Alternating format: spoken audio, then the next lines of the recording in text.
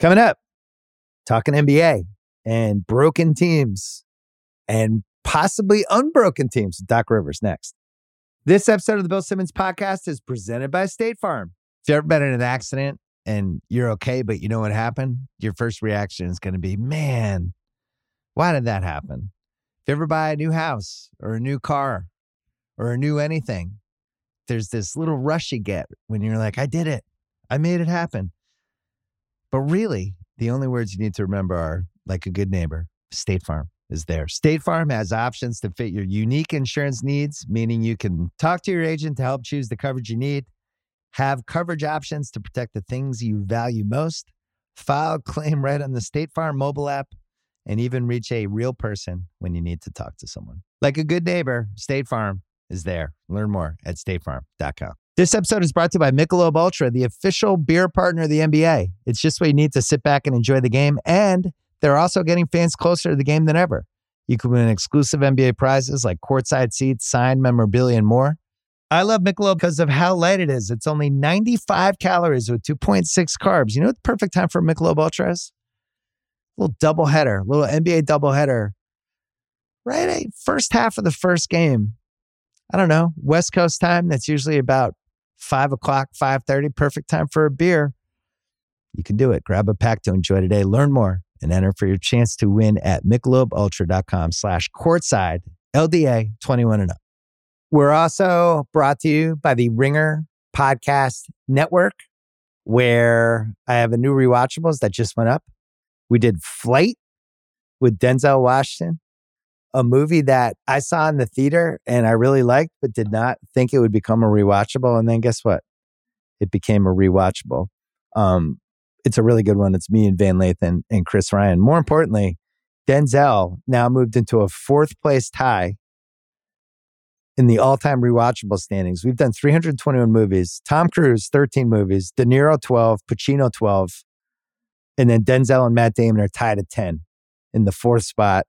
Stallone, Hanks, Pitt are all tied for 6th place with 9 movies. So those are your rewatchable standings. We still have a couple Denzel movies left that we have not done too. So I don't know who's going to win this. I don't know how long the rewatchables is going to last as a podcast.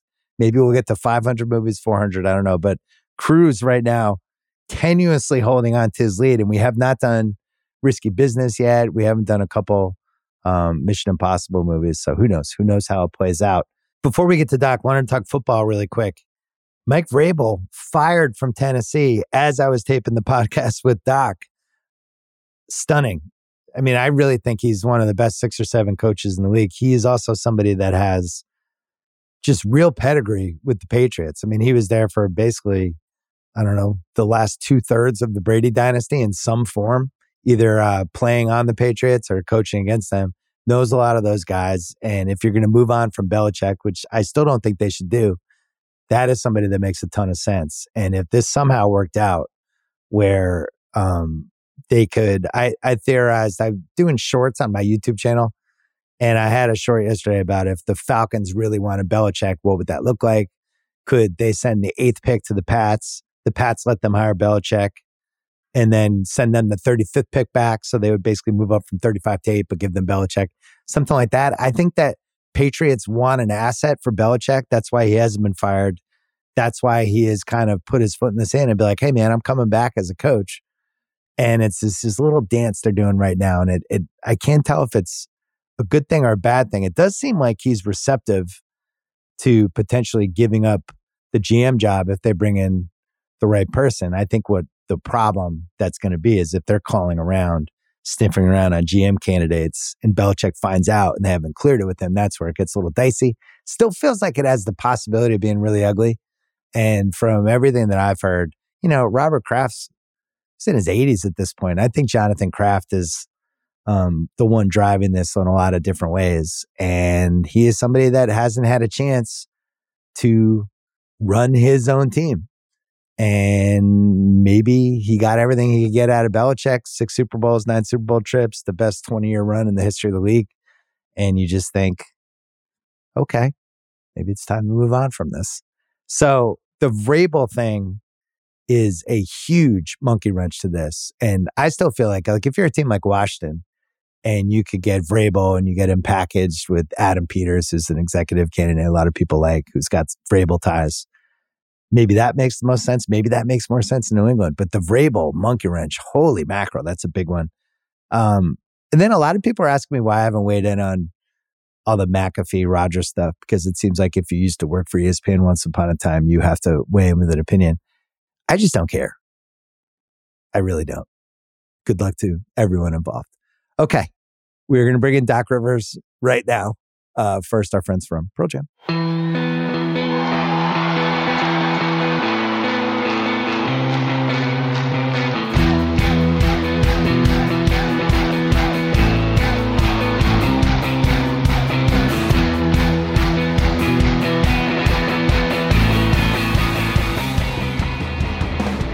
All right, it is 9:21 a.m. on Pacific time, Tuesday. Doc Rivers is here. I thought Charles Barkley was going to join us, but he did the classic Charles Barkley. Like he was in, then I don't know what happened to him. It was supposed to be the three of us. I didn't like our chances when you told me and then didn't give me a, I'll let you know the time. Yeah. He that was means like, the tea time came up. My guess is Charles figured tea time, Doc and Bill, I'm going with the tea time. Yeah, I don't know if I totally blame him, but my feelings were hurt. All right. There's a lot wrong with the NBA right now and some right. We're going to go with the wrong. And I wanted to start here because we have three aging teams, the Lakers, the Warriors, and Phoenix, all of whom collectively are under 500 as we head into the second stretch of January here. You coached a team like this that got kind of old, but maximized whatever it had left from 2010 to 2012 and almost made the finals in 2012. But it was a haul. It was a chore. There was one stretch, I think in 2012, I think they were 25-25 over a 50-game stretch, right? Still almost made it. So you're not the same. You can't do it night after night, but there's some pedigree there. And the challenge is, how do you extract the pedigree out of a team that can't do it night after night after night? Which one of these three teams reminds you the most of that? Phoenix, Lakers, or Warriors? Well, there's only one really, and that's the Warriors, because they've won a title. Now, the Lakers have won a title too, but I think they have two guys left from that team, where the Warriors have, some of their key guys still intact with Curry and Klay Thompson, Draymond Green, Payton. I mean, so they have some guys that are still there. Looney, Wiggins. So they're the only team. I always talk about teams once they win and they're kind of made. They understand what it takes, the sacrifice and all that. The problem is with them, obviously, is age, injury. We don't talk about Klay's injuries enough. It's not a knock against Klay, but he's had injuries and he has never returned back to the Klay before the injuries, nor did anyone think he would. At least I didn't. He had a knee and an Achilles in back-to-back years. Draymond is still doing the same stuff, and we can get into that a little bit later. But he is on the floor. If you just take away the other stuff where he just got suspended for, he's still playing terrific basketball, and Curry's still playing terrific basketball. The guy they need to pick up even more is Wiggins. Has to play better. Who just had his worst game against Toronto, where he was literally unplayable. They couldn't keep him on the court. Yeah, and then the whiffs. They took two big. They had a chance because of great management with the draft picks, and when you want to review those picks and the guys that they could have had, it changed their fortune. Like they, I think, and correct me if I'm wrong, they could have Edwards, correct? No, Edwards went one, but they could have had LaMelo. I mean, the worst thing that happened to them was they actually won one of the top lottery spots, because I think if they didn't, they would have taken Halliburton. It would have made more sense to take him in the 5 to 8 range. Yeah. But they elevated it 2, and it was a COVID draft, which makes it so much harder to figure out who to take, because you can't even spend time with them, That was rough. I mean, drafting in that time. But you think about Ball's fortune, because he goes to Charlotte, and for the most part, they've been dysfunctional. Not just him but the franchise in a lot of ways. And now they have new ownership, and hopefully that'll change. But what if Ball had have come into that winning environment? Right. And what type of player would he have been? And you talk about the perfect player for them. It would have been him. Oh, So, see, I think the perfect player would have been Halliburton. That yeah, would, because he Halliburton doesn't would have need the been, ball all the yeah, time, and he would have been amazing in his hoops IQ. But I yeah, just don't think they had the balls to take him at two. at that high unless they move down. And, Yeah, they're doing what maybe they should have done what the Bears may do in the NFL draft yeah. with some of their picks. So, but they're the only team that reminds me of the Celtic team because they had one. The Lakers are different because you have Wait, LeBron. can we hold on the Warriors for a second? Yeah, I was doing some research on them because they're 17 and 19, which is stunning. it's You would have amazing. thought, and a big piece of that is Wiggins and Draymond, I would say, are the two biggest culprits. The fact that Yeah, Draymond, even when they were 4-9 in their last 13 games with him, and he was so erratic on the court, I really do think it was affecting him. But the shocking thing, if you really dive into the numbers, so I like looking at the advanced metrics where you can look at the 2-man lineups, the 3-man lineups, the 4-man lineups, like just see combinations. Guess who was in every single best 4-man lineup that they had? It was not Steph Curry. It was Chris Paul. He was yeah. in their 6 best 4-man lineups, and he just fractured his hand. And now he's out for, God, I don't even know how long, like 4 to 6 weeks maybe. But I didn't, because I was watching, I'm like, man, he looks a tiny bit washed, but he can still run a team. It doesn't seem like he has the same lift. But in every lineup, he was crucial, and he was crucial for Curry without Draymond. So you lose him, and now you have that Toronto game, and Curry's terrible in it, partly because he doesn't have Draymond or Chris Paul. So I just, did you think watching that he was that important to that team? Because I didn't get that sense watching. I did because Draymond was out. Yeah. And I think that's why those numbers are skewed. Also, one of the things I thought Chris did well with the Warriors is he was the guy with the second unit. Yep. And they didn't have a guy. A lot of times Draymond would come back in with the second group and try to be the facilitator. Well, having Chris, that allowed that. Without Draymond, he's playing the role of Draymond, and that's why he's so good with this team. Now he's out. Draymond's coming back, but in the meantime, they're going to struggle until Draymond comes back. Hopefully soon. He may play tonight. I doubt that, but in the next or Wednesday night. And then the second thing, Bill, their bench is terrible. Yeah. They have nothing. They have no scoring. They have no defense. Their bench is really struggling. Kuminga, man, you see glimpses of what he could be. He has in his mind. If one thing has ruined our league overall is every single guy who thinks he can score. Yeah. It really does. The scoring thing gets on, especially on a young guy. He still wants to cement himself and show people he's a player. Well, that's tough to do when you're on a championship team because we want you to fit into the role that helps us win. And you can see clearly he does not fit in the peg that they want to put him in because he doesn't want that. You can see it every night. When that ball hits his hands, that's the last option. It's not moving much after that. And it frustrates his team. Can he score? Yeah. Is he an elite scorer? I don't see that.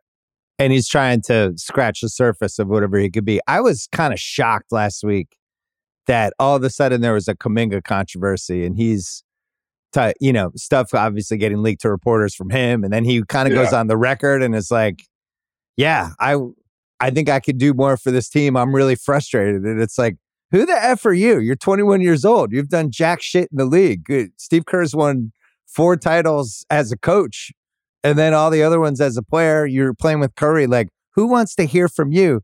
I had to ask you what happens in Kevin Garnett's locker room if Kuminga gives that interview. Oh, it's going to be a conversation. But the conversation, honestly, Bill, would come from me as well as I'm sure it did from Steve. But it doesn't matter sometimes because guys don't want to hear that. What Kuminga sees is Jordan Poole. He sees that Jordan Poole got a max contract. Yeah.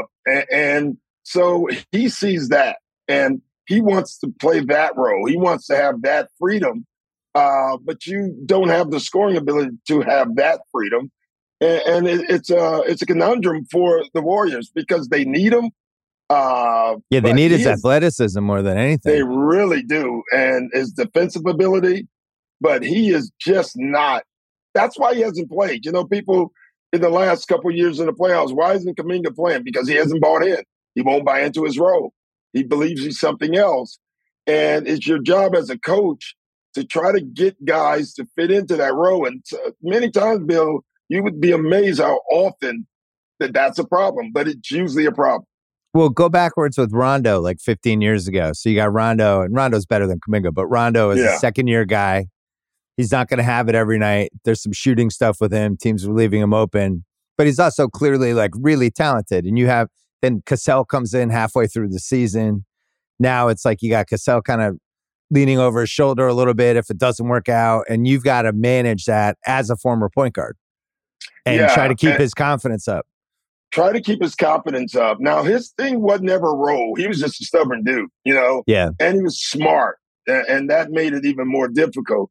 But if you remember, we always forget that there was a lot of pressure on me not to start Rondo for Game 6 in 2008 because he had struggled and we had come back. And thank God we stuck with him because he had the game of his life. Yeah. But when you see him every day, you keep the belief in him. But his shot was an issue. We won a title with a point guard that wasn't a great shooter, but was smart enough to still affect the game. Yeah. Well, I look at whatever is going to happen with this team. I feel like they have to make a trade. And I'm not you 100% have to make a trade guy. I love trades, obviously. I love making up fake trades. The league's more fun when trades happen. But when there's pedigree and they just won a title a year and a half ago, you want to be a little careful. I think that point is gone. And, they clearly have to do something. And they got Wiggins, he's got 3 years left after this one. 4 for 109, basically. Draymond's first year, his contract, 4 for 100. CP's expiring at 31. Clay's expiring at 43, and Kuminga. And it just feels like a Wiggins plus Kuminga for something. And the question for me is, what kind of salary are they going to take back? Are they in the Zach LaVine business? Are they looking at the Siakam? Does Toronto want to move Siakam? You know all the usual suspects, but I would assume something's going to happen. But if I'm scouting the Warriors, why do I want Wiggins? I don't want to go near him the way he's been playing basically for the last 9 months. And you're done, Levy, and you have the reins now, right? You're thinking, oh my gosh, I'm in a tough spot, right? Bob Myers is like, sorry, guys. Yeah. No, it was a total coincidence that I left right now. No, I just needed a break. Bob got out just in time. He really did. I still think they're dangerous if Chris Paul is healthy and Draymond is healthy and Wiggins is playing very well and they can get something out of Kuminga. And Klay Thompson is just, he's going to be inconsistent, but he's going to have those nights. You still don't want to play him. But the question is, can they make a trade that would put them back in the conversation of winning? And whoever that is, can he fit in time? That's the question. And it would have to be a player like a Holiday that's a plug-and-play guy, no matter where he's at. The couple guys you mentioned, I think Siakam can fit anywhere. He's just a hard-playing dude, will defend, gives them length, gives them athleticism, inconsistent shooter, but shoots it well enough, gets to the foul line. So he solves a lot of their issues, all right? Zach LaVine, to me, would take time. He's never fit in with the Bulls. He's been a hell of a scorer, but he just hasn't fit in. And, could he fit in time? He definitely would give them the shooting, right? He's a freak athlete. He's never defended well. Right. If you're 21st on defense, then maybe Zach LaVine's not the answer. No, not the answer. But he does give them some more athleticism. He can run the floor and, playing off of a Curry and in that system, because he can catch and shoot. So he can do some of those things. He would be an interesting guy. I don't know if he's a fit, but he would be interesting. If I was a team that sucked, or needed to kind of reset for this season, Kuminga would be really interesting to me because his age, there's clearly real pedigree there. And I do like that. He's an irrational confidence guy, but I don't mind it. It's just I mind it on this team because he hasn't earned it. But if he's on like Charlotte or Washington or some of these crappy teams or Detroit and could just kind of do his thing, I was thinking Bogdanovich would be an interesting one for them too, because that's somebody with high hoops IQ, can fit in. You can go to him. He can carry your second unit. You can run offense through him. Detroit clearly needs to make a trade. I don't know if Wiggins and Kuminga for Bogdanovich is even, that's too much from the Warriors side, but he's somebody that I like. That's too much at his age, right. know. But maybe Detroit, maybe there's more stuff in the trade. Yeah. I got to ask you about Draymond, where it's been this roller coaster ride all year with him. And then he's going to take a break. It's an indefinite suspension. He's going to work on some stuff. It's like, all right, let's give him the benefit of the doubt. And then yesterday he comes out with his Draymond Green show and it's like, here are all my thoughts. And I'm like, why are we hearing from you? Wait, why? Like, it wasn't the whole point of this to get your shit together and try to come back and just be normal on the basketball court? It doesn't seem like you've learned anything. I was kind of alarmed that he did that. Well, I think Draymond is Draymond. And I think everyone is who they are. I always laugh at these, he's going to go get a therapist and then he's going to come back a different guy. Right when Jaw came back, he said some of the same stuff, listen, I'm going to play with my swag. I got to do that. Draymond has to be who he is, Bill, on the floor. Yeah. He cannot change that. He plays with an edge. Clearly, he's had time to think about, okay, there's a level, there's a line that I keep going over that I have to stop doing this. I'm hurting my team. I mean, you can make a case that Draymond cost the Warriors a title. He got suspended with the technical fouls. He missed the games, and that changed that series. If Draymond doesn't get suspended, well, LeBron goaded him into it too. It's one of his smartest basketball plays. Like he really did. He knew exactly how many technicals Draymond had. And I guarantee you that was talked about because, like, if Draymond has this toughness and this swag, but you can get to him. Yeah, you can. And smart teams have done that. Cleveland did that and won a title because of it. So, and guess what? Teams are going to do it this year too. Yeah, if that doesn't change you though, like if that doesn't, you think any of this other stuff is going to? It's not. Yeah.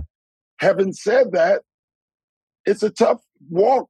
If I was his coach, it's a tough walk because I need him to be him. I need him to play with that age. That edge. He is an enforcer, right? Yeah. What enforcer in any sport, no matter how many times they were suspended or kicked out, changed? Yeah, true. It's funny. You said Draymond is Draymond. This was an Adam Carolla theory from 20 years ago. If you're talking about somebody and you say their name twice, they're usually a problem. And this was like Manny Ramirez when he was on the Red Sox. It was like, well, Manny's Manny. And it's like, Draymond's Draymond. Rondo is like this. Like, Rondo's Rondo. And it usually comes with a little extra if you're saying the name twice. And what I've learned in a funny way, I heard someone say it, so I don't know who said it, so I'm taking credit for whatever knowledge someone else said. But when you hear all the ex-players' podcasts or hear them talking, you realize they still are who they are. Right. A lot of guys, you just don't change, Right. Gilbert Arenas hasn't really evolved. No, like he is what he is. And that stuff's never going to change.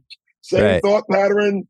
That it's actually cool to listen to all this because it teaches you a lot. My dad had a saying, and it's not about Gilbert or whoever else. He just I remember calling him, I think I shared this once, and about irrational. My dad was a cop, he was a cop in Chicago. Yeah. And I'm complaining to him about a player. And he says, son, you're rational. He's irrational. It's never going to work. You can't be rational with irrational. It just doesn't work. and he said, listen, I face criminals like that all the time. Right. And you know what he said? You know what I do to him? I put handcuffs on him. Right. Well, Ironically, with the Warriors, their best chance is Draymond can somehow be functional the rest of the way because he does bring a lot of, now that Chris Paul's out, Yeah. he's the way to unlock Curry offensively to help him. He's He the way to is unlock so them important. defensively. Yeah, he's so important to that team in so many ways. He brings them an edge. He brings them toughness. And whether people want to believe it or not, he's still the leader. Like, Yeah. he holds, in a strange way, he holds everybody accountable on the floor. He really does. Like, if you don't play right, you're going to hear it from Draymond. You know, now the question is, can anyone hold him accountable? And can he stay on the floor? All right. Well, let's play a little game here. And then we'll take a break and talk about the Lakers. You have the Western Conference right now. The Warriors are 12th. Utah passed the Warriors. Utah, who seemed like they might be ready to be a seller 2 weeks ago, is now 18-20. Golden State's 17-19. They have Utah in front of them, the Lakers, Phoenix, Houston, New Orleans, Dallas, Sacramento, Clippers, Denver, Oklahoma City, Minnesota. They've got to jump at least two of those teams just to get in the play. Yeah. So let's say Utah's one. Who's the other? It's probably Houston, maybe, but I don't know. Şengün's playing really well right now. He's playing as well as anyone on the Warriors. So Yeah, I don't know who they jump. I think Houston would be the target, clearly, because after that, unless, New Orleans, with injuries and stuff with Zion, is always a possibility. And you hate to say that, but that's a fact. No, it's true. So those would be the teams that they could jump. Listen, 3 days ago, I said Memphis is making, and now they're out. With Jaw being out, and boy, would they have been fun and dangerous. I watched them against the Lakers with Jaw and everybody healthy. They would have been Marcus Smart and Jaw together with Bane. That is a heck of a 1-2-3 punch. It really is. And now he's out, so we can forget them. Yeah, I was going to talk about them later. I didn't really have a lot to say. It's just like this was the year from hell. I'm with you. I thought even though they were, I think they were 13-22. Then he got hurt before the last game. I'm with you. It felt like they were coming, and Marcus was hitting threes, which helps. I don't know if that's super reliable, but Ja was like pretty quickly reestablished himself as one of the best 15 guys in the league, and all of a sudden their team fell into place. Like, it's funny how that happens when you lose an all-NBA guy and your team isn't as good. And I'm with you. I thought they were coming. Now, I don't know what they do. I mean, the big question for me is, do you keep Marcus or do you cash out and try to get some stuff that will help you down the road? Or is Marcus a foundation guy? They got Kennard on an expiring they can trade. Other than that, they don't really have. Maybe they take their lumps. They're already the sixth worst team. They're not going to get in the bottom four, but they'll be 5. So now they get this lottery pick that's coming. Yeah. That'll be top 5. And maybe you just keep it and you say, you know what? Lost season, but we're back next year. I think that's the answer. I think it's a clear answer. I think Marcus is a great fit.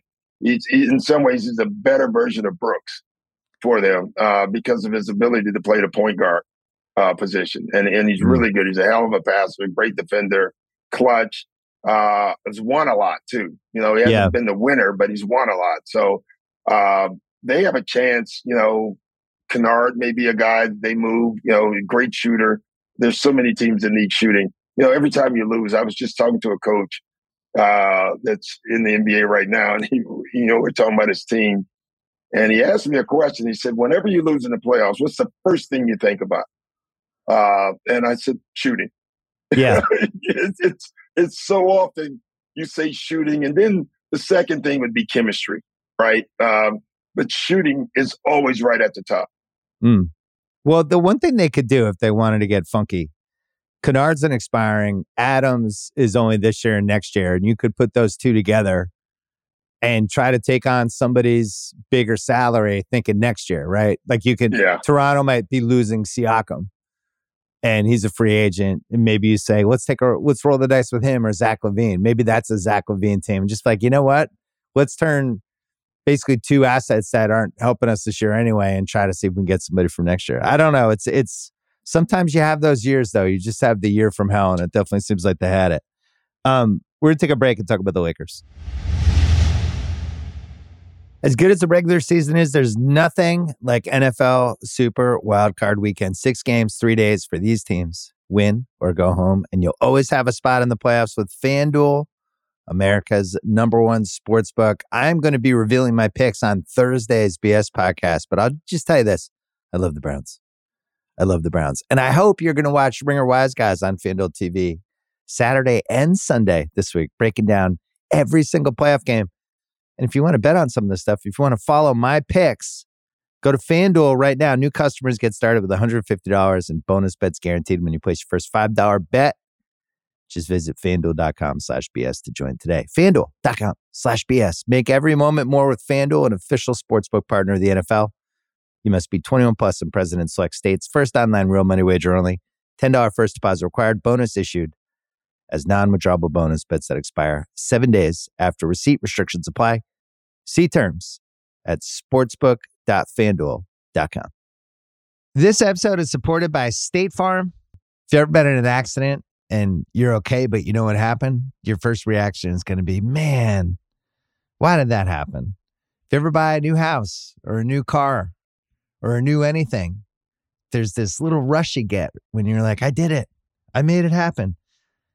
But really, the only words you need to remember are, like a good neighbor, State Farm is there. State Farm has options to fit your unique insurance needs, meaning you can talk to your agent to help choose the coverage you need, have coverage options to protect the things you value most, file a claim right on the State Farm mobile app, and even reach a real person when you need to talk to someone. Like a good neighbor, State Farm is there. Learn more at statefarm.com.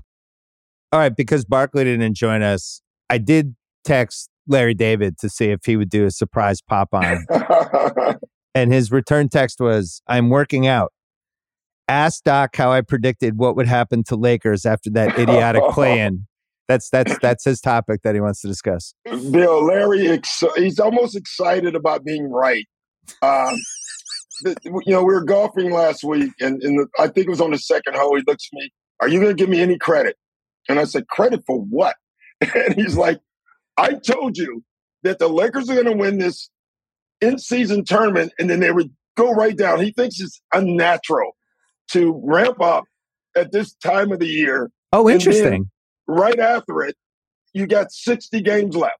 And he kept saying, I will give Larry David credit, because he kept saying, whoever wins is going to go in a tailspin. It's just emotionally, they have to. And whenever I talk Larry, I start talking like Larry, Right. And so he kind of did predict it. I will say that. So I'll give him credit. Well, they're 18-19. They're 6-13 on the road. They're 23rd offensive rating. And the alarming piece is that AD has only missed 2 games and LeBron has only missed 3. And if you had told me all those numbers together, I've been like, there's no way. That's impossible. Not only that, the alarming piece to me is AD's missed 2 games and LeBron, but they're both playing great. They're not playing well. AD right now is probably on the best stretch maybe of his career. Yeah. He is rolling. He's playing unbelievable. And Reeves is playing pretty solid as well. Right. So they have 3 guys. I've done 2 games in the last week of the Lakers, so I've had the chance to really look at them. They have several problems. They've had some injuries. Rui is out. D'Angelo Russell just came back. They have to establish 2 units, and they just haven't done that yet. They keep changing, and to me, they're getting closer. They are with the starting lineup. You have to put shooting on the floor with the starting lineup, right? But you also need the length and the toughness that they want to play with, because they are long and athletic. And so first they took Reeves out, put him back in, and then they took Russell out, which I was in favor of. I thought that was a very good move. I think Russell, you have to turn into Lou Williams. Totally agree. Jamal Crawford, and just say, man, when you come in the game, Lou and I, we still laugh because I took Lou out of a game once, and he was upset at me. And after the game, he wanted to have a talk about it. And he said, Coach, why'd you take me out? I said, because you wasn't scoring. And he said, Right. what do I have to do? I've got to score every time? I said, yeah, because you're not going to defend. So I said, Lou, let's make it clear. When you come in, you can shoot every time. I will never tell you a bad shot, ever. But if it ain't going in, you're coming out. So you can be as aggressive as you want to be. And it actually, he was talking about how much freedom that gave him, because he thought, okay, when I come in, the second unit is mine. And I think that's what you're going to have to try to do with Russell. And Rui wants to score too. So if you put those two in your second unit, and with some of the starters, you got a chance. The starting lineup is the one that, they've gone with Cam Reddish. I think Vanderbilt eventually will be the guy. He'll be the only non-shooter of the four on the floor. And with his ability to defend and roll, I think that's the lineup they have to go to. See, I agree with you, and I don't understand why this wasn't the strategy heading into this season. Because to me, Russell should not be playing with LeBron and Davis, because you don't need him at that point. You already have so much offense on the floor, and you have Reeves to too. Yeah, and Reeves, I just love the way Reeves and LeBron and AD all play together. I don't need Russell in that scenario. Russell, here's what you're going to be this year. You have 2 10-minute stretches each half. We're running everything through you. I like the Rui combo too. Just like, hey, you two, we only want to play LeBron 32 minutes a game this year. You guys have these other 16 minutes. They belong to you. If you can't handle it, you can't handle it. There's a couple things that we talked a little about this last week on the pod. They don't have enough offense, which is weird because, as you said, LeBron and AD are playing well. Like, for instance, they're 30th in three-point attempts. Yeah. And they're 25th in three-point shooting.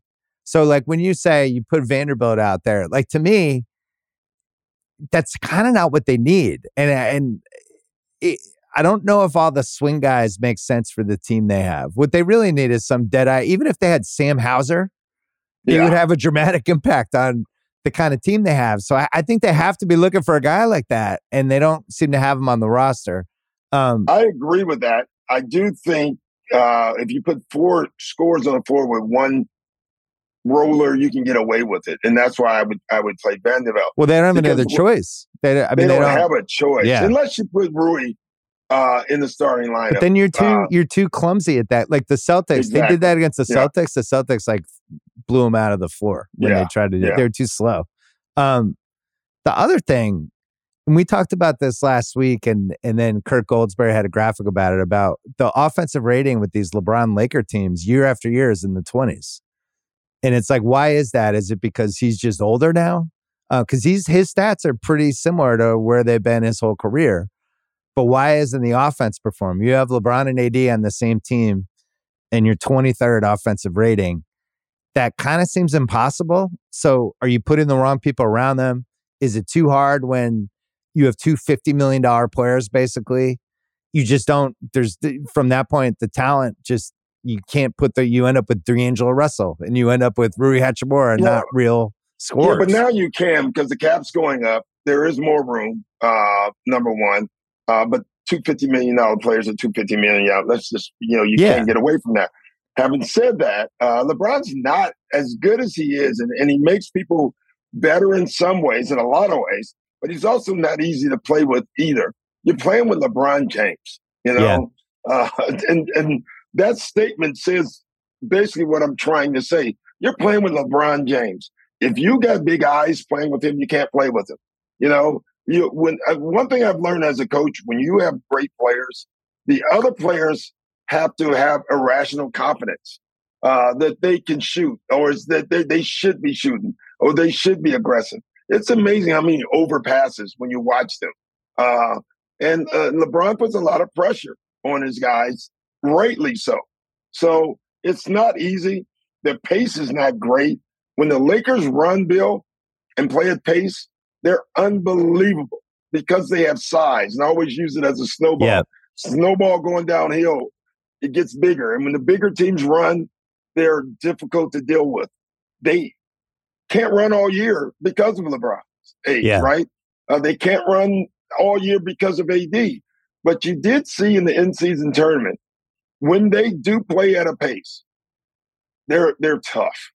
They really are. And then they start making shots. So I still say this. They have to get healthy, number one. It doesn't look like the kid from Miami will play anytime soon, but he was vital to their plans because he did add Gabe shooting. Vincent, yeah. Yeah, he added shooting to their team. But I agree, if they could somehow pull something out of their hat over the trade deadline and get a 3 or a 4 who can space the floor, it would be huge for their team because you're not going to win every night getting outshot by the 3 by 5 and 6 shots. I mean, teams are making 5, 6, 7 more threes a night against the Lakers. And the Lakers are a terrific defensive team, but they're not that good. You can't make that up. And the other piece is they don't have the random guy in the roster who just gets 29 in one night. No. And you kind of, especially with the how deep the league is now, it's always nice to have that one guy come in and hit like 6 threes out of nowhere. And they haven't had that. I said on Thursday, and I'm not a huge Zach LaVine fan, but to me, it's the logical trade for them. And they have the salaries to match it up. The thing that would scare you is that his contract's long and LeBron will be gone by the time. But if you're just plucking players from other rosters and putting them on this roster and being like, what does this team need? It's somebody like that. Somebody who he's a 40% three-point shooter. He can create offense. He can carry them on days when LeBron doesn't have it. He could have the random 39-point game. I think LeBron has shown a tendency over the years to extract, if somebody's actually really talented, can pull that out of them. When you talk about the big eyes, like I don't think Zach would have that playing for those guys. No, and he would. It'd be the greatest thing that ever happened to him if he got traded to them. Yeah, well, I think, I'm going back to you're thinking rationally right now, Bill. Yeah. And the question I would have is, will Zach do the other things? He's not done them yet. Will he defend? Yeah. Will he compete? Because those are the things he has to do. And I agree. You play with a LeBron rationally, of course he would, right? But again, I always go back to what are you? And we don't know what he is because he's never been on a winning team. And guys do change. That's the one area that guys will change a little bit when they come to a winner. Wiggins changed. We forget about the message on Wiggins when he went to Golden State. Doesn't play hard, floats around. And then he changed in front of our eyes and played unbelievable basketball for the Warriors. So can a LaVine change would be the question. Well, the greatest example of all time of this is your childhood friend, Mark Aguirre, right? Unbelievable. When Detroit trades for him, we're going back 35 years, but he's this shooting, scoring, doesn't play defense. Larry Bird had the Mavs circled on his calendar. He's like, I'm going to get 48 tonight. And Detroit trades for him, and they're like, we're refashioning you as this post-up player who's also going to actually defend. And nobody thought it was going to happen. And then it happened. And he actually elevated his game as a supporting guy. In a way, he was a 30-point scorer in Dallas. Yeah, and then it was a rare. completely different version of him in Detroit. So that, I think, is you're hoping for a hybrid of that. But you would also want Zach to, I think, go off. Like, to me, Philly makes no sense for him. I don't think that's what they need. You're locked in at that point to our 3 best guys going forward are Embiid, Maxey, and LaVine. They all kind of need the ball. I just don't like it. But the Lakers, I like it because I think he does extra things that they need. But the only problem is I would hate to give up Reeves to do it. No way. I'm not doing it. Yeah. Now, if you combine somebody with LaVine, maybe. But if no, you can't. Can't give up Reeves. I agree, and that's what they're going to ask for. That's irrational by the Bulls, but that's what they would ask for. Don't you think it's just Russell and Hachimura and your unprotected 2029 pick, and let's call it a day? I think that's where who's making a better offer than that for LaVine, because they clearly have to trade him. Yeah, especially now. His value is actually getting hurt by not playing because the Bulls are playing better. And Kobe White's playing way better without him. So it's like, we know what our team is now. Yeah, that's giving teams pause on LaVine, right? Yeah. And so they're going to have to do something. And taking Russell and Rui might be the best combination. DeRozan on the Lakers do anything for you or no? He's an It doesn't. expiring. He's an expiring. It doesn't give them any more 3-point shooting, but Yeah. it gives them an efficient score. Like he's a guy. When DeRozan plays, he's scoring. The other thing, DeRozan does a great job, and I think one of the more underestimated numbers is getting to the foul line. Yeah. And if the Lakers, the more the Lakers get to the foul line with their size and their defense, the more dominant they become. So, he does give them that. I still would rather have a 3-point shooter just to space the floor. Yeah. But man, can he score? Can I ask you a big picture question about the rhythm of LeBron seasons that don't go well with the amount of attention he has on him and whoever he's playing for? And it's always seems to be the same beats in December, January, where 3 guys are just thrown at every trade rumor possible. The coach is under, now he's being questioned for the rotations. And so Darvin Ham's been under the microscope now for 10 days. But this seems like a thing that happens over and over and over again. How unsettling is that when you're the coach of a team and half of the guys on your team are like, if this doesn't go well, I'm going to just be trade rumors from that point on, versus where you have a team like, I don't know, the Celtics or OKC, where those guys are all like, we're all together. Like if they make a trade, they'll just be adding somebody, but none of us are going anywhere. We have a real nucleus. I think part of the problem with some of the LeBron teams, especially the last 10 years, is it always felt like the nucleus was just him and AD, or him and AD and Reeves, and everyone else was kind of up for grabs. How do you manage that as a coach when everybody is basically always available? It is so hard. It's brutally hard. One of the problems, probably had many, but one of the problems I had with Daryl was that he talked too much, and so from a coaching standpoint, and I got this from guys in Houston when he came, say you got to get him to talk less, because trying to coach a team every day, right? And your guys are mentioned every day in trades. And then here comes the coach. Hey, I want you to play a lesser role, or I want you to do this. And he's like, why? You guys talk about me every day about being traded. Right. I'm not buying into it makes it hard. And so like Darvin right now, every day, one of his players is mentioned that the Lakers, this guy will fit with LeBron. And players start thinking at times, where is that coming from? Is that coming from the Lakers? Is that coming from LeBron? It just creates a major issue. I remember we had late it was maybe 2010 or 9. I was working out, that's a story right there, right? I'm on a treadmill at my residence where I was staying in Boston, where I live, and I'm watching the Sports Center, and they come on the Rondo trade, and I'm like, wait, what? I've never heard of this trade. What they were talking about, whatever the trade was, I have never heard that guy's name mentioned. And I called Danny because it led Sports Center. It was big. And he was like, this is absurd. But now Rondo's side-eyeing you guys. Yeah, I got to go talk to Rondo. And, and Rondo was great, but he did say it's coming from somewhere. And I said, Rondo, I'm telling you, it's not coming from here. And fortunately, we had a relationship that he trusted, but that could have gone way wrong. And it happens all the time. Oh, was that the Rondo Chris Paul one? That was the one, right? Oh, no, that one was the bad one because they had already hated each other. I want to say I never figured out what that was all about, but that was true. They did not like each other. It was very interesting, that thing. It was actually hilarious. He got mad because I called him batting weights. I said, what are you guys going to do? I mean, you can't even move furniture. I said, would you guys stop it? This is ridiculous. But Rondo, you remember the game where he basically said, I'm going after Chris Paul, and he did. Oh, yeah.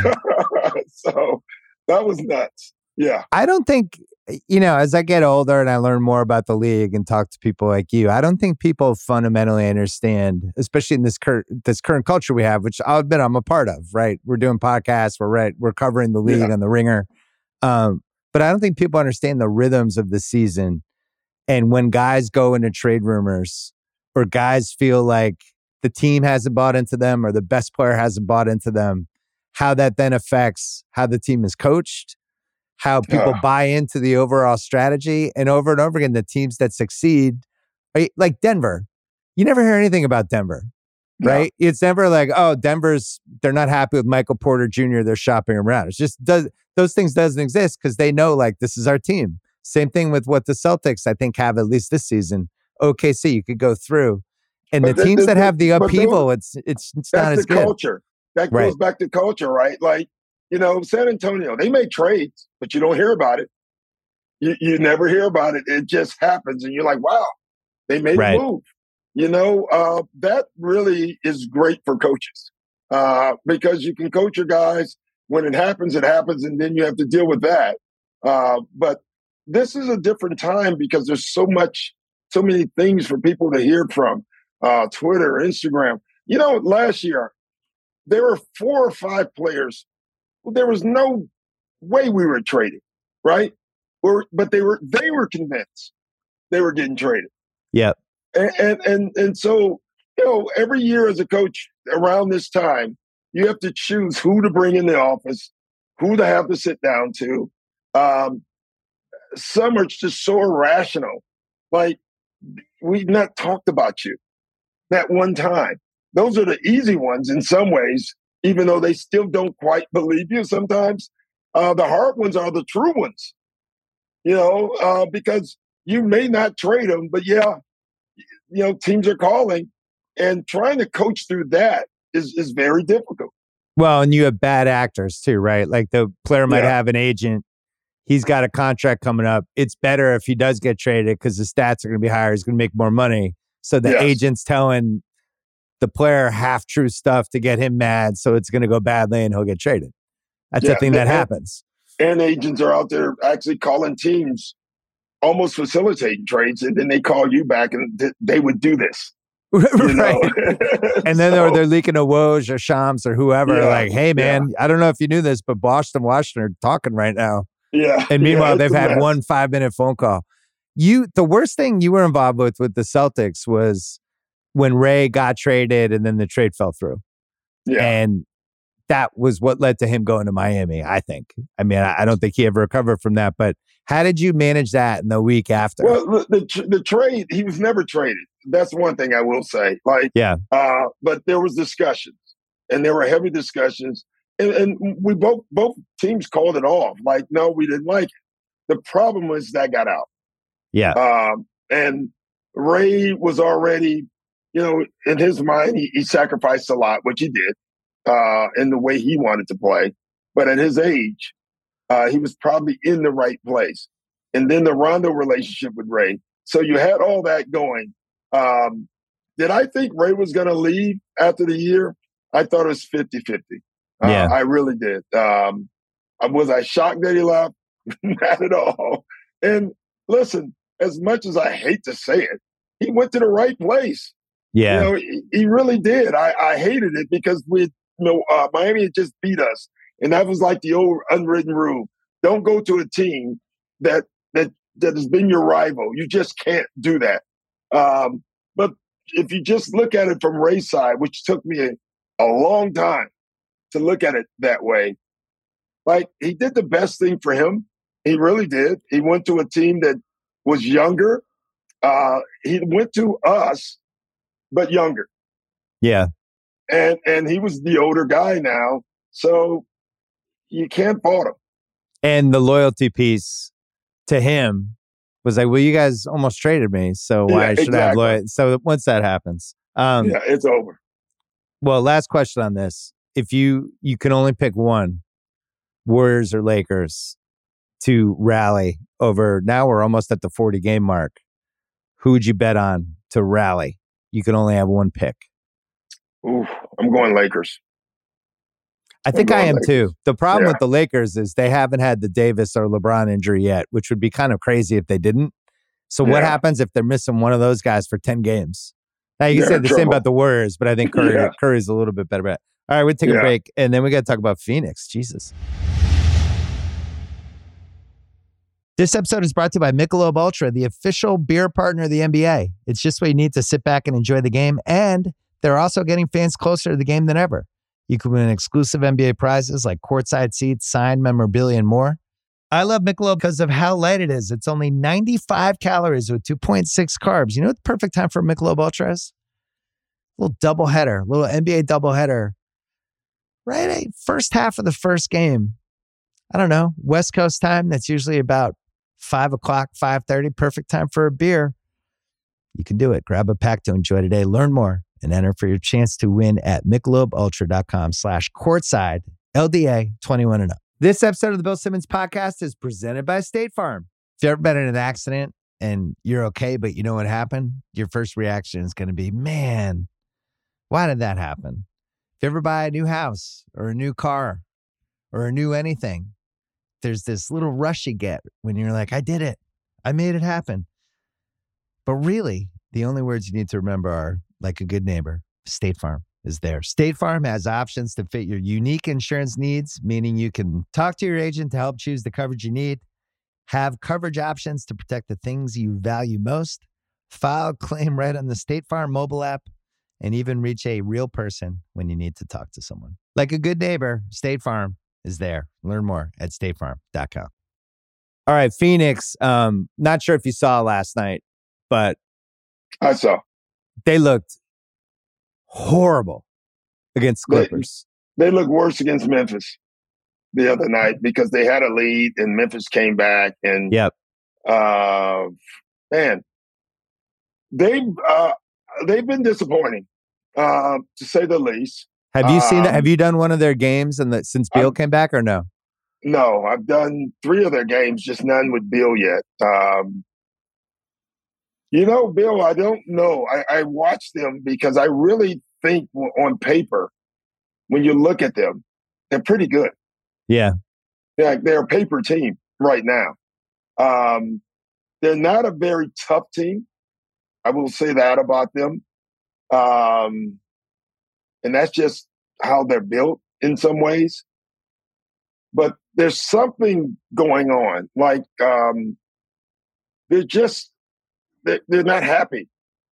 Like there's times you can watch teams, and the best time to do it is whoever wins it, and you watch how they play with a certain joy, right? When you watch Denver play, there's a joy to their game that you Win or love lose. watching.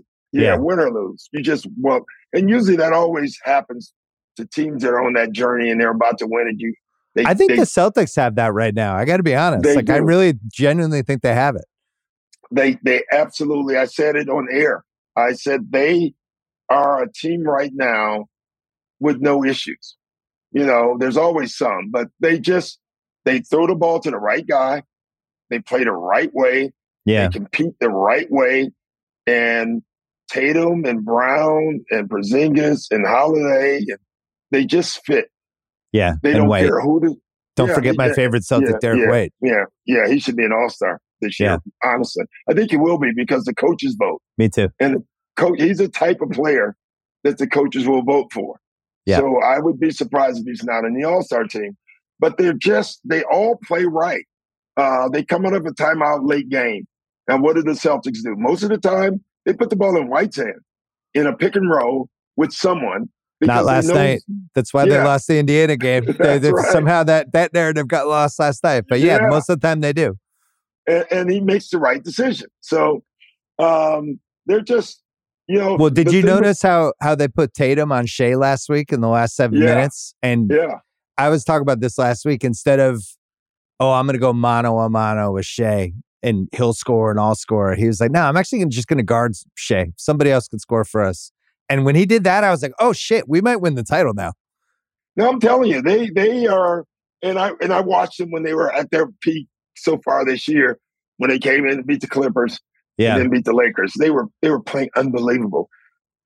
But it was beautiful how they were Yeah. playing. It's beautiful watching how Denver played. When Golden State is playing right, the joy. You watch Phoenix, you don't see that. You see everybody wanting the ball, see a lot of pouting, a lot of disagreements, the body language. Like, as a coach, every coach, we study it, Bill. Like, we study it with us. We study it with every other team that we watch.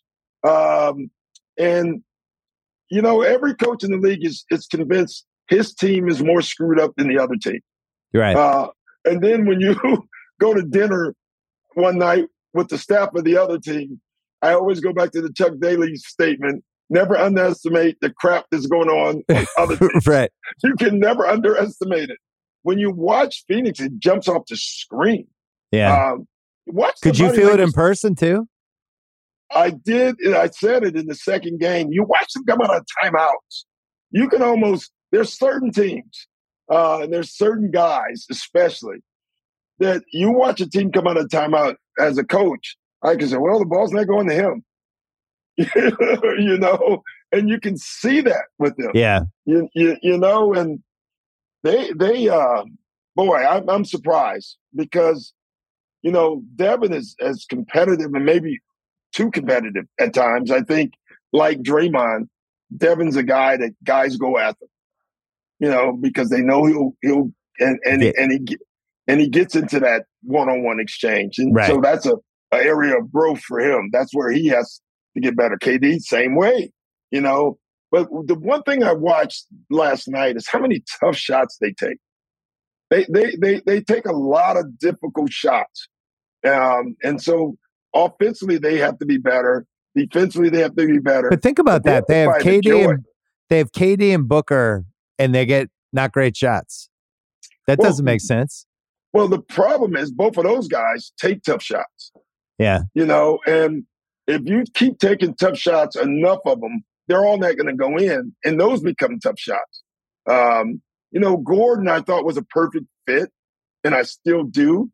Like coming off the bench and scoring, he's not happy with his role. They're not happy, because Bill's missed so many games.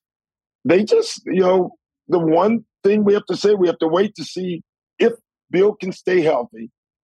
And please, all play come together. on. Yeah. If Bill can stay healthy, good luck. Yeah. They're 11-11 at home, which is alarming.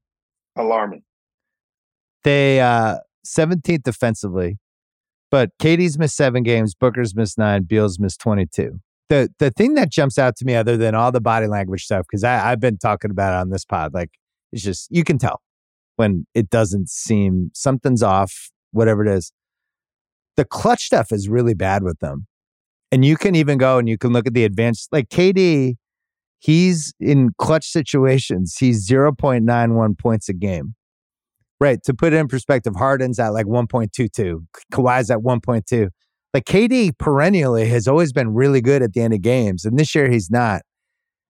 To me, it's like they've tried to reinvent the wheel with we don't need a point guard. And guess what? Unless you have LeBron, maybe you kind of need a point guard. Guess what the league has had for 8 decades? Point guards. You were a former point guard. It's really hard for me to accept that they think they can just run everything through Beal, Booker, and Durant. If I'm the other team, I'm like, this is great. We're just going to pressure you guys when we need to. We're going to make it uncomfortable for you. We're going to put those guys in pick and rolls with our Jalen Brunson or Shea or whoever we have, and you don't have anyone on the floor who can guard them. It just seems fundamentally like a bad strategy. I don't like it. Yeah, and then at the end of the games, that's part of what I was saying. Book and KD, they make a lot of them, but they take a lot of tough shots where, maybe having a point guard, maybe having someone to get them the ball in their right spot. But most of the time, they're going into an ISO to end the game. And, right. Over and over again, those are difficult shots. That's why Harden fits. And then I told you that, Bill. That's why Harden fits the Clippers. Yeah. Because the Clippers didn't have anybody that could make a pass. They're already an ISO team. And the biggest thing with Harden, when you watch, is he's setting those 2 guys up. But more importantly, they have a pick and roll game again because Zoop now has become unbelievable. God. And that's due to James Harden. You know, Well, so that's what. so am I going to have to admit defeat on this Clippers? I thought the Harden trade was just a horrendous idea by them, and I didn't understand why they gave so much. I thought it was one of the dumbest things they've ever done in the franchise. And yet, they're 20-6 in their last 26. The numbers, Kawhi's last 15 games for last night, he was shooting 60%, 53% from three. Harden's last 20, he's shooting 46% from three. Paul George's last 16, 45% from three. Zubats 14 and 11, shooting almost 70%. Like, this is a long, sustained offensive excellence that when you watch it feels legitimate. Bill, who is deeper? Who has more talent? Just forget the fit. Who has more talent than the Clippers? Right. If you're just saying, don't think about durability, don't think about chemistry, maybe just the Celtics, and that's it. I don't think the Celtics. I don't think anyone has more talent. Yeah, if you're adding like Norm Powell and people like that. Yeah. If you go 8 to 9 deep, there is not a team more talented in the NBA. I don't even think it's close than the Clippers. All right. They're now, they kind of fit now better too. Yeah. Russ coming off the bench, Norman Powell, Russ brings them energy. Zub and James together. James is playing terrific basketball, but he fits them more. He gets to have the ball in his hands, and that's what he wants. He has a big that rolls. His biggest complaint in Philly is Joe didn't roll, but we wanted to give Joe the ball. Right. You know, we didn't need him to roll, and Joe is proving that was right too. So this is a fit for him and for the team. The biggest question is defensively, could he hold out? And the second question, and the biggest thing is, Ty would tell you this, they're healthy. They're all playing, you know. What are the odds of that? Like, I'm going to say 5-1. Yeah, Kawhi's missed a few of late, but he plays every night. Paul George hasn't missed. James never misses. That's the one thing, and I've always been consistent with that with James. He's a baller. He's not going to miss a lot of games. He wants to play every night. He is like he is like basically Karl Malone in more ways than one. Like one of the most durable players of all time, and probably similar playoff success. But you're right. But there's the two versions of James. Right now, we're getting the happy facilitator James, which is your favorite version of James. We haven't seen the I didn't make the All-Star game, even though I'm facilitating all of this. Yeah, and he should have. Clearly. But I'm saying even this year. What if he doesn't make it this year? What happens? I think this year, at least he has the ball in his hands. Where with us, he didn't have the ball. He had the ball a lot, but he had to give it to Joe. He still had the ball a ton.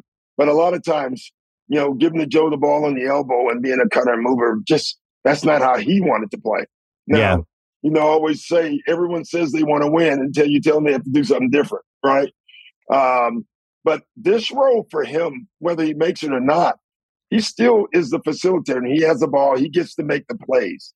And that's what he is, and that's what he wants to do. So I don't see an unhappy James coming. That doesn't mean he'll be, you know, efficient in the playoffs. That's where he has to improve.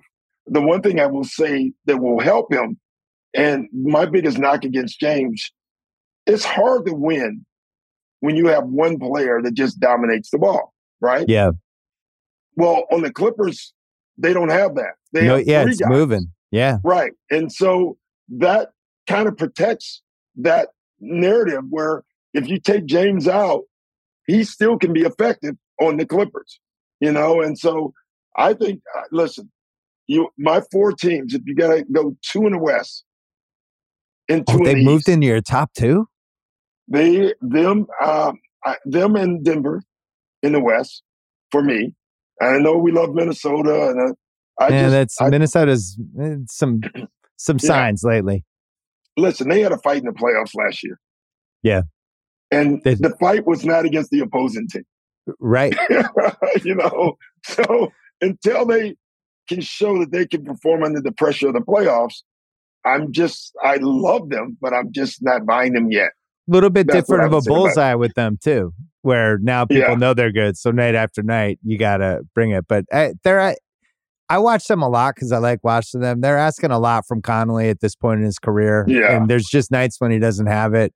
Edwards is still trying to figure out what he is as a top 20 guy. And there's some Yeah. nights when sometimes he seems to want certain things from the game that maybe the game doesn't need. So they're a work in progress. I'm not counting him out.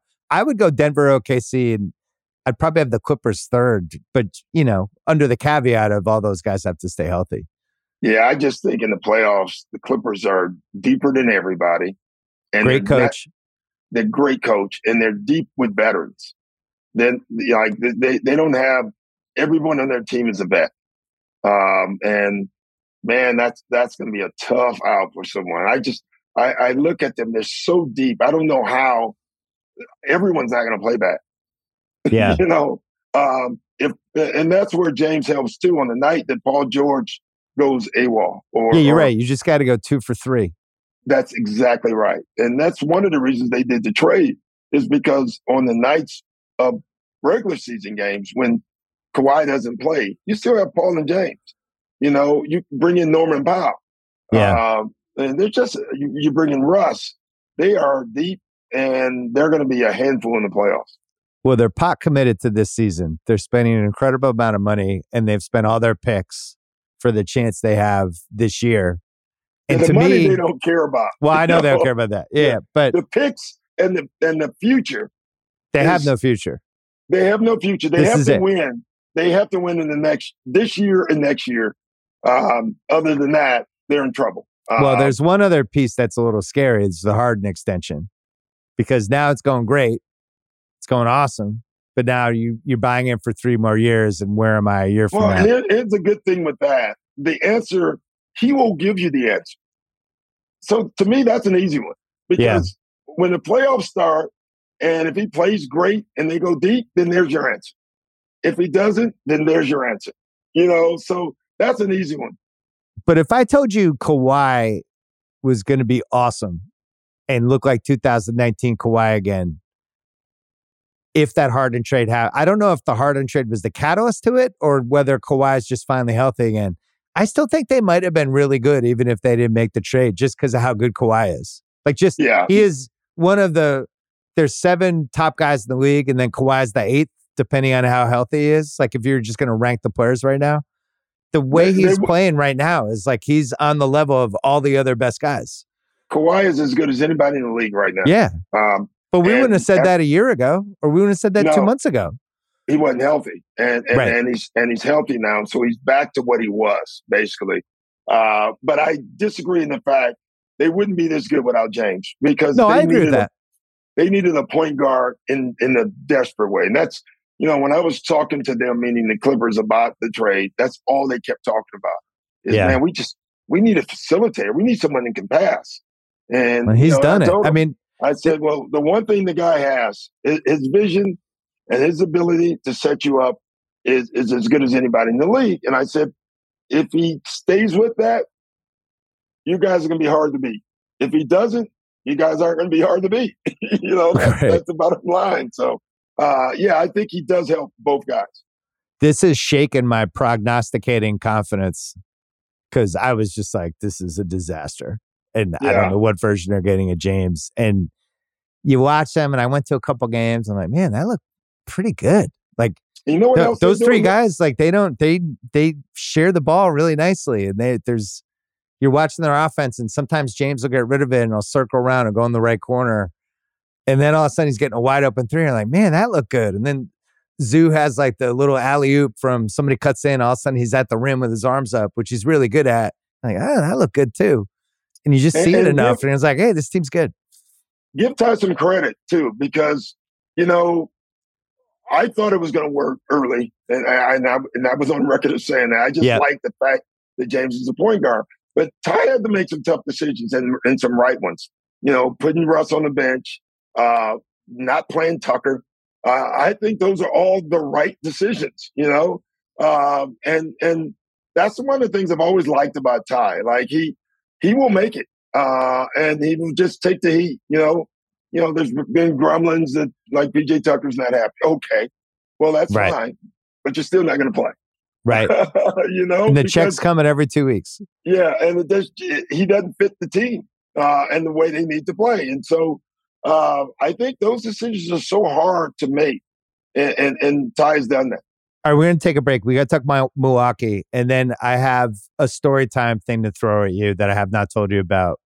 I'm going to make you tell you a story about blank, and I know you'll have a story. All right, that's next.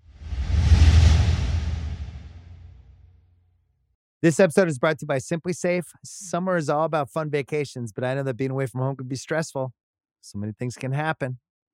That's why I like to recommend Simply Safe, award-winning security that can help give you peace of mind when you're away. The only thing you should worry about while you're on vacation is having too much fun. I have it in my home. It's great. Couldn't work better. I think Simply Safe is the best because it comes with a variety of indoor and outdoor cameras, sensors to detect break-ins, fires, floods, and more. It's backed by 24/7 professional monitoring for less than $1 a day. It's given me, my family, many others real peace of mind. I'm waiting to have it too. Try it out.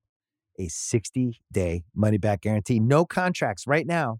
Get 20% off any Simply Safe system with Fast Protect monitoring at simplysafe.com/BS. That is Simply Safe with 2 S's. simplysafe.com/BS. There's no safe like Simply Safe. This episode is brought to you by Lincoln and the all-new 2024 Nautilus Hybrid, featuring customizable 48-inch panoramic display, available Revel audio system, and available perfect position front seats with active motion massage. Oh my God.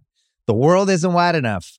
Visit Lincoln.com to learn more. Some models, trims, and features may not be available or may be subject to change. Check with your local retailer for current information. Lincoln and Nautilus are trademarks of Ford or its affiliates. All right, let's talk about Milwaukee. Did we hit the Suns, I felt like, enough? Work in progress, but it's a team that probably needs a point guard, and I don't know how they get it because they've traded away everything. So now it's on Beal, and I don't know what kind of player it is, whatever. Milwaukee, a team that we were a little dubious of defensively before the season, first part of the season. Another team that's not passing the body language happy test for me. Yeah. Giannis, who's, I think, if he's not the most competitive guy in the league, he's in the top 3. He's taking these, like, I don't know if you saw the game last night. They lose, and he was just like crouched on the floor like they had just lost game 7. I was like, oh my God, this guy is like, he's taking all of these losses. It's been a pretty aggro Giannis this year, pretty interesting.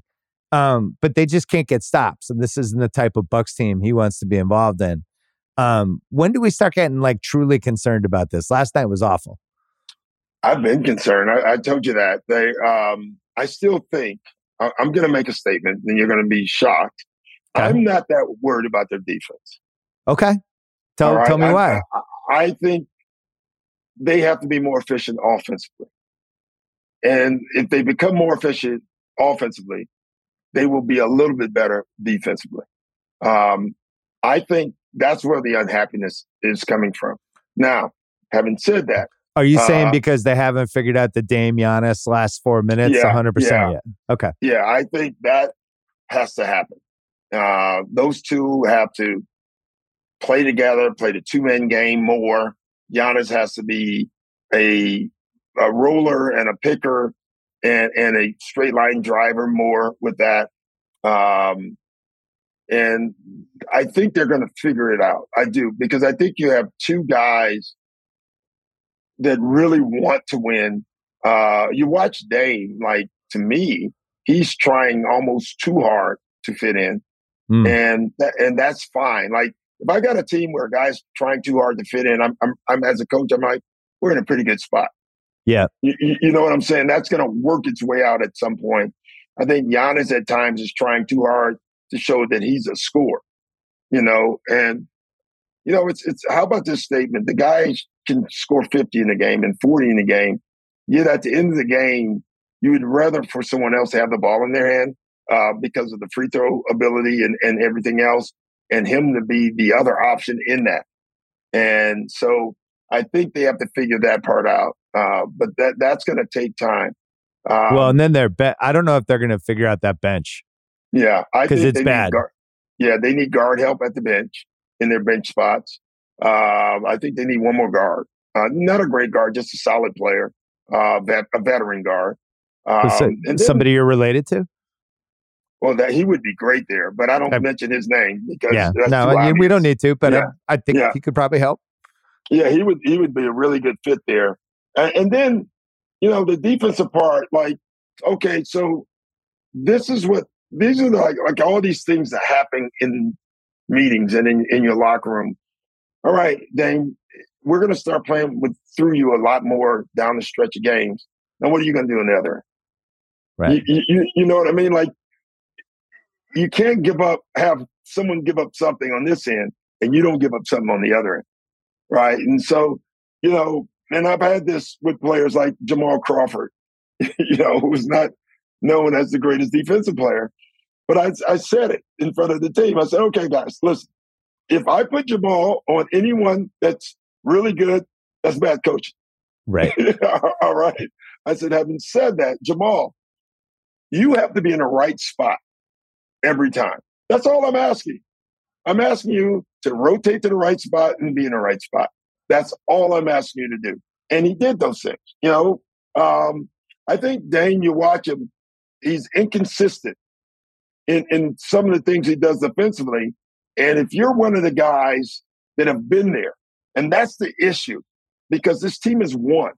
And so you have guys like Portis and Giannis and Lopez, Middleton. and Middleton.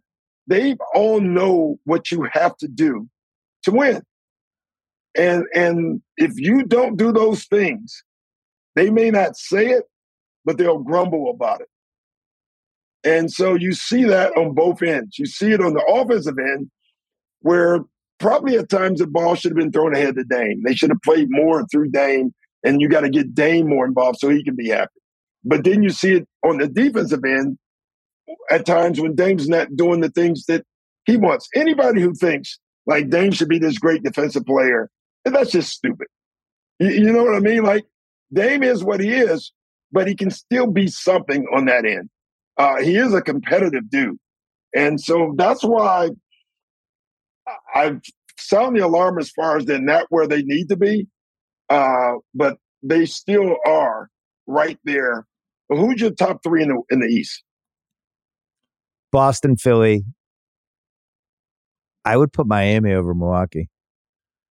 See, I trust their pedigree more, and I think what Jaquez has brought to them.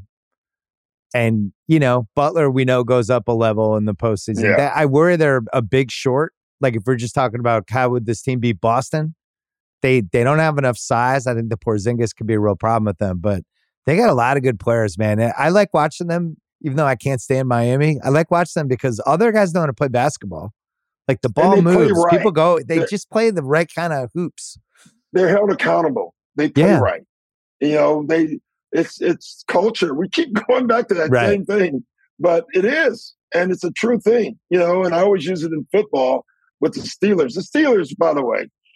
I know, making the playoffs. It's ridiculous. It's ridiculous. That was it's the worst team in football history to make the playoffs. Right. They are awful. And they're probably going to beat Buffalo.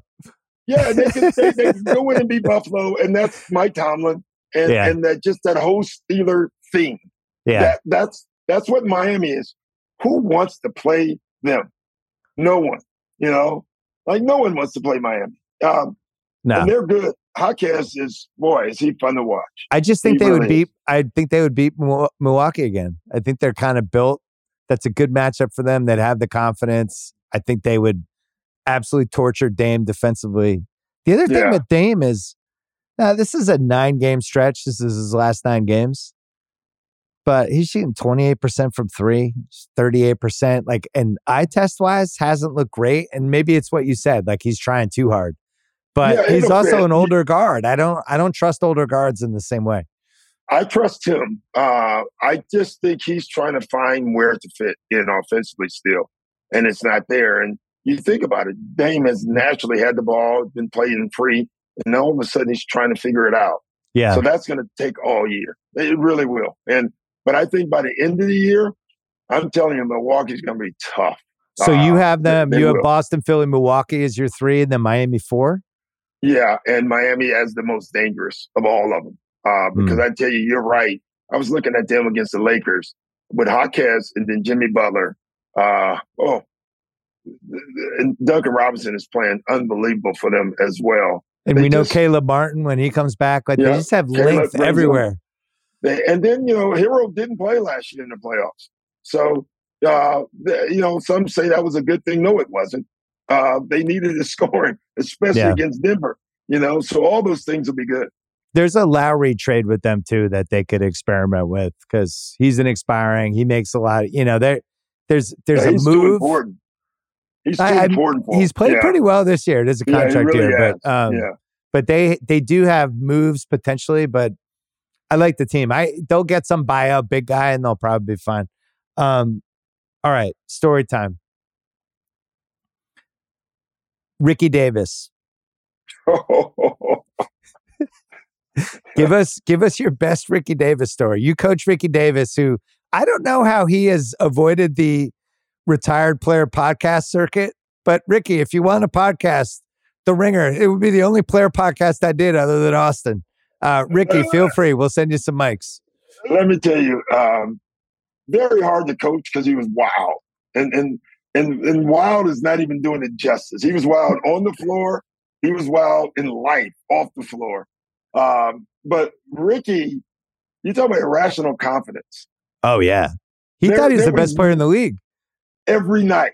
And he was competitive offensively, at least, about it. But he had this saying, Ricky Davis gets all the big bucks, makes all the big buckets, me and that. And he said it every night. It drove me crazy at times because he literally believed it. Like, he would come into the locker room, Ricky Davis makes all the big buckets. I mean, he said it over and over to the point that he believed it. He was that irrational offensively. It also was what made him great. Like, he is as athletic.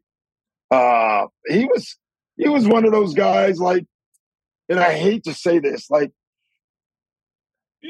Zach LaVine, like, either you're going to go the winning way or you're going to go the Ricky way. You're going to have to figure out which way you are. Ricky was tough, though, in this for me, Bill, because he's a very likable personality. Right. There's some guys that just wear you out as a coach and you just want them away from your guys. Ricky in the locker room and around the guys, was phenomenal because he was so funny. He was just funny all the time. And sometimes you need that around your team. So I don't have a crazy Ricky Davis story, except for that part of what he said all the time, and he believed it. That led to the worst shots in NBA history at times. Is it fair to say maybe not a great teammate for Paul Pierce at a point of Paul Pierce's life in his 20s when maybe he also liked to go out at night a little bit? No. Yeah, Ricky and Paul, probably not a good combination for Paul. Or, as Ricky may say, maybe Paul wasn't a good combination for Ricky because they both loved the nightlife. Well, I remember when Ricky got traded, Paul then had the best season of his career, I think, the next year. It was one of those, maybe it was good to get Ricky off the team. But let me tell you, with Paul, we always said, when Paul got on the bus in the morning for shoot around and he had sunglasses on, the whole coaching staff looked at each other and was like, oh my gosh, Pierre's here. We used to call him Pierre. We used to say, Pierre's here. We're in trouble. Sunglasses Paul was Pierre? Yeah, that was not a good day for us. So if Ricky Davis wasn't the biggest character you ever played with or coached, who was the number one biggest character? Well, character goes in a lot of different ways because Ricky would definitely be at the top of the character list as far as just wild. Like if we were making a TV show and you wanted to be like, oh, we need this kind of crazy Ricky Davis type, wouldn't Ricky Davis kind of be the model for the character? Yeah, Ricky. I had Lance Stevenson. Oh, that's a good one. Yeah, we have Ricky and Lance. You know what? Next podcast, we got to get the all just wild, crazy team. Oh, that'd be, I'll give you time to work on that. You got to make a list. Yeah, you got to do like a 5-man team and like a bench. But those two are on it. I can tell you that. Well, Big Baby's got to be on it. Big Baby, Mark Blount may be on it. I mean, we had some characters, that were just wild. Some was, that would be a fun list. All right, we'll do that next time. Okay. We have to talk about this Bears thing. You don't really get to flex your football muscles. Come Fields on. wasn't great I in the love last football. game. Yeah. Fields wasn't great. They defended him a certain way. I was disappointed. I bet on the Bears. Now they're in this situation. They have the number one pick. They also have they have another, I forget the other pick they have. It's like number 8 or number 10. Like 7 or 8. 7 or 8. They have 2 picks. They could trade Fields, and that would create probably another first round pick or something. Or like a high second rounder. Yeah. I think they're going to take Caleb Williams with the number one pick and figure it out, would be my guess. It seems like all the football people just in general are like, why would they trade down? Like, they don't know that Fields is going to get. I thought Fields did enough that wouldn't make sense to just like dump him. And maybe you take Caleb Williams and you keep Fields and you just kind of see where it goes. But where's your head at it with this? I think you have to take Caleb Williams, and that scares me because he didn't have a great year this year. And there's been some things personality-wise with him. So I don't know if it's Caleb Williams. I just know this is a great quarterback year. And so whoever is the best quarterback, that's who you hope the Bears figure out and take. That's number one. I don't love Fields, but I don't dislike him. You know what I mean? Like, he's right in the middle of that. But he's had 3 or 4 years now. And I think they know. If they don't know by now, Bill, let me say this. As a coach, you give me 2 years with any player, you know where he's going, what he thinks he can be. I had 1 year with Shea, and I told you before, Shea's going to be a superstar. I said it that year. I had 1 year with Tyrese Maxey, and someone reminded me. I kept saying, "I'm telling you guys, he's a great shooter. I don't want to hear that he's not." So they know what they have in Fields, and I think they know, and they're going to move him. And the Bears have a chance, and this is the scary part because it's up to Bears management, which hasn't been good, Bill, over the years. Now they've got new management in, and I'm praying this is the right group. They have a chance to draft a quarterback, hopefully a generational quarterback, trade and get offensive line help. All right. One big stud receiver, possibly. Yeah. I mean, it would be the ultimate draft would be getting Harrison from Ohio State and Caleb Williams, or the kid from Washington, who I think may be just as good as Harrison. You can get those two and then offensive line help. You got a chance to change your franchise overnight. Can you give me your top 3 Bears quarterback of your lifetime? Oh, it's not a great list. It's pretty grim. It's so funny they're in this situation now. They've never had good quarterbacks ever. Well, my favorite is Bobby Douglas. Oh, well, you going to the 70s. Okay. Yeah, because Bobby Douglas ran for 1,000 and passed for 1,000. Right. That's impressive. Jim McMahon would be right there as well. And then, man, that third guy. Oh, the list. Jay Cutler? No. He was talented. Yeah. Rex Grossman got him to the Super Bowl. He did. So you got to give him that. Those are my 3. That's not a good list. Can you imagine? I've been a Bears fan my entire life, and that's my quarterback list. Listen, I was a Pats fan, and Bledsoe was by far the greatest quarterback we had. And then all of a sudden Brady showed up, and our fortunes were forever changed. You had one other guy. You had Bledsoe. Who was before Bledsoe? Well, we had some Steve Grogan, some Tony Eason. Yeah, you had some decent quarterback play. And then you had the GOAT.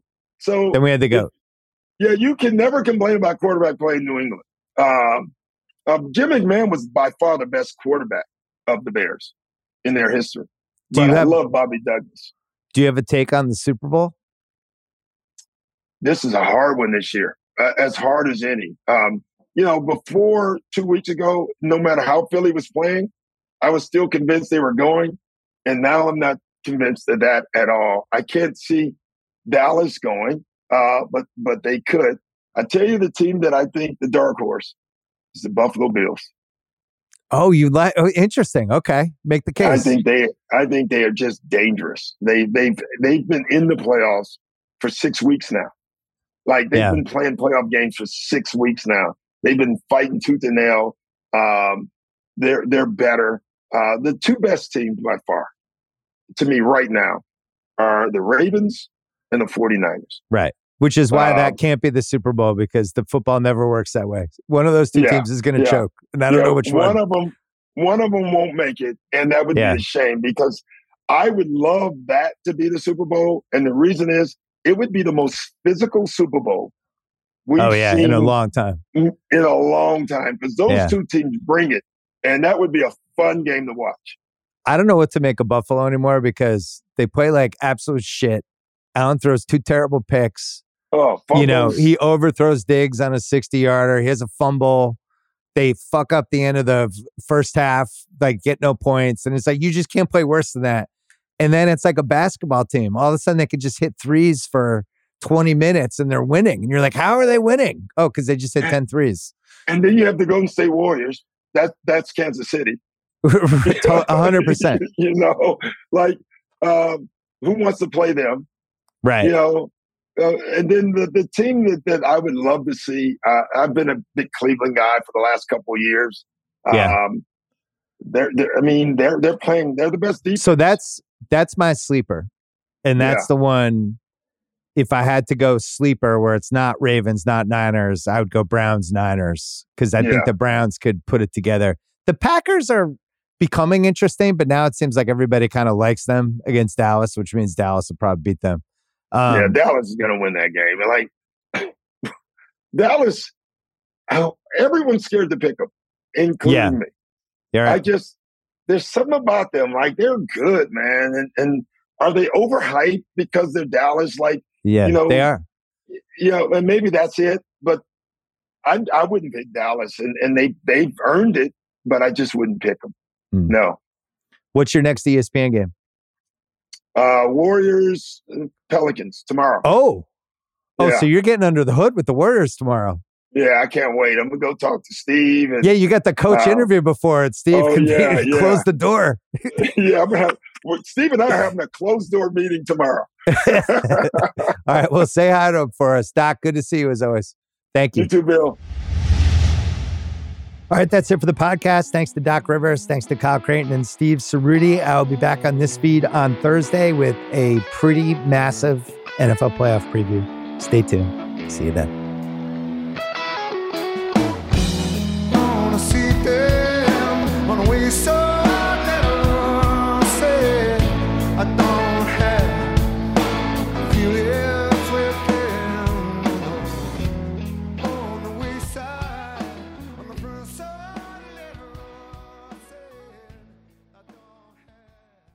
Must be 21 plus in present in select states. FanDuel is offering online sports wagering in Kansas under an agreement with Kansas Star Casino LLC. Gambling problem? Call 1-800-GAMBLER or visit FanDuel.com/RG in Colorado, Iowa, Kentucky, Michigan, New Jersey, Ohio, Pennsylvania, Illinois, Tennessee, Vermont, and Virginia. You can call 1-800-NEXT-STEP or text NEXT-STEP to 53342 in Arizona. Call 1-888-789-777 or visit ccpg.org/chat in Connecticut. 1-800-9-WITH-IT in Indiana. 1-800-522-4700 or visit ksgamblinghelp.com in Kansas. 1-877-770-STOP in Louisiana. mdgamblinghelp.org in Maryland. 1-800-GAMBLER.net in West Virginia or 1-800-522-4700 in Wyoming. Hope is here. Visit gamblinghelplinema.org or call 800-327-5050 for 24/7 support in Massachusetts, or call 1-877-8-HOPE-NY or text HOPE-NY in New York.